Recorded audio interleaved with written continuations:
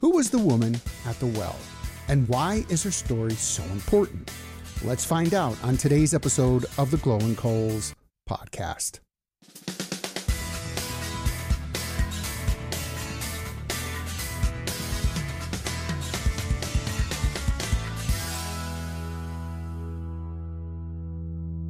Hello everyone, welcome back to the Glowing Coals. In last week's episode, we finished our study on John chapter 3. Today, we will begin John chapter 4 with Jesus' encounter with a woman at a well in Samaria. Let's begin reading in John chapter 4, verse 1 through 6. Therefore, when the Lord knew that the Pharisees had heard that Jesus was making and baptizing more disciples than John, although Jesus himself was not baptizing, but his disciples were, he left Judea and went away again into Galilee, and he had to pass through Samaria. So he came to a city of Samaria called Sychar, near the parcel of ground that Jacob gave to his son Joseph, and Jacob's well was there. So Jesus, being wearied from his journey, was sitting thus by the well. It was about the 6th hour. In our previous episode, we discussed how Jesus' disciples were baptizing more people than John the Baptist's disciples. But Jesus, knowing that the Pharisees were aware of this, decided to return to their home base in Galilee, but not before making what appears to be a planned stop in the town of Sychar in Samaria. But let's pause and first discuss the significance of Samaria. The first mention of this territory is in 1 Kings chapter 16, where King Omri, the ruler of the northern kingdom, built his capital. After the Assyrian captivity of the northern kingdom, the Assyrian king allowed the Jews to return to their land, along with foreign people who intermarried with them. Many Samaritan Jews were a mixed race that had not only their own non-Jewish culture, but their own temple on Mount Gerizim, their own version of the Pentateuch, and their own historical narrative. There were other differences, but this was enough to cause most Jews from Judea to despise them. There was such hatred between them that at one time Roman soldiers had to be called to quell the fighting, putting many Jewish rebels to death by crucifixion. It was there that Jesus came to rest around noon at Jacob's well, hot and thirsty. Let's continue reading in verse 7 through 14. There came a woman of Samaria to draw water. Jesus said to her, "Give me a drink." For his disciples had gone away into the city to buy food. Therefore the Samaritan woman said to him, "How is it that you, being a Jew, ask me for a drink, since I am a Samaritan woman?" For Jews have no dealings with Samaritans. Jesus answered and said to her, "If you knew the gift of God, and who it is who says to you, 'Give me a drink,' you would have asked him, and he would have given you living water." She said to him, "Sir, you have nothing to draw with, and the well is deep. Where then do you get that living water? You are not greater than our father Jacob, are you, who gave us the well, and drank of it himself, and his sons, and his cattle?" Jesus answered and said to her, "Everyone who drinks of this water will thirst again. But whoever drinks of the water that I will give him shall never thirst. But the water that I will give him will become in him a well of water springing up to eternal life." As I mentioned before, it appears that this was a planned stop. Jesus knew that it was culturally unacceptable to speak with a Samaritan, but to engage in a conversation with a woman was socially unacceptable as well. But knowing her spiritual condition, and because of his love toward her, Jesus kept this divine appointment.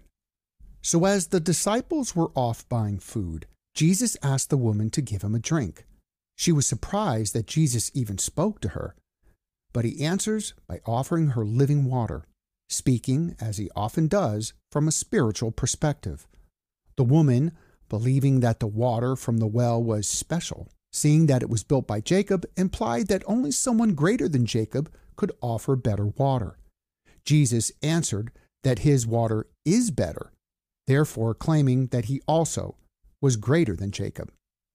Jesus further claimed that anyone who drank his water would never have to drink again, for the water inside us would turn into a spring that would well upward to eternal life. This spring within us fills the void that we can't seem to fill with relationships and material things. But not only does this living water satisfy us, it overflows such that we want to share it with others. Let's continue reading in verse 15 through 26. The woman said to him, "Sir, give me this water, so I will not be thirsty nor come all the way here to draw." He said to her, "Go, call your husband and come here." The woman answered and said, "I have no husband." Jesus said to her, "You have correctly said, 'I have no husband,' for you have had 5 husbands, and the one whom you now have is not your husband. This you have said truly." The woman said to him, "Sir, I perceive that you are a prophet. Our fathers worship in this mountain, and you people say that in Jerusalem is the place where men ought to worship." Jesus said to her, "Woman, believe me, an hour is coming when neither in this mountain nor in Jerusalem will you worship the Father. You worship what you do not know. We worship what we know, for salvation is from the Jews. But an hour is coming, and now is, when the true worshipers will worship the Father in spirit and truth. For such people the Father seeks to be his worshipers. God is spirit, and those who worship him must worship in spirit and truth." The woman said to him, "I know that the Messiah is coming," he was called the Christ. "When that one comes, he will declare all things to us."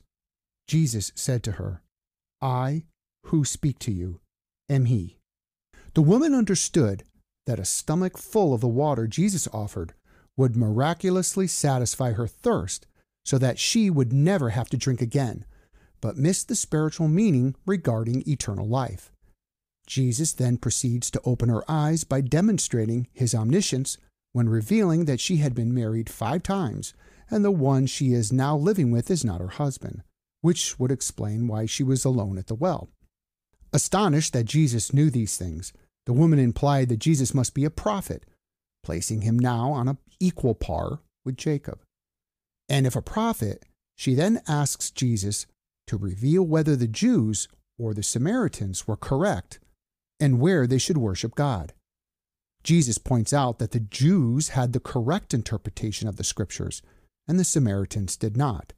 For the Messiah that brings salvation must come from the line of David.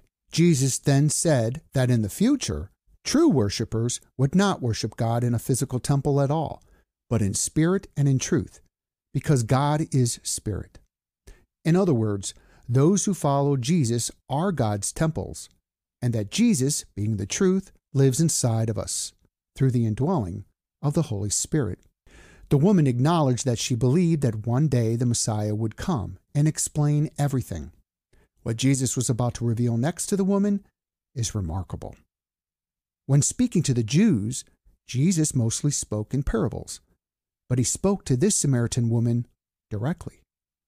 Again, when speaking to the Jews, Jesus referred to himself as either the Son of God or the Son of Man. But he told this Samaritan woman plainly that he was the Messiah. Why? Tune in next week, God willing, when I will provide an answer and much more on the Glowing Coals podcast. If you want to know more about Jesus, then please like this episode, subscribe, and don't forget to click the bell for future notifications. Also, consider sharing this episode with others and leaving a comment. If you're listening to us on Apple Podcasts, you can help us reach more listeners by rating us and leaving a review. Thank you for listening. Godspeed.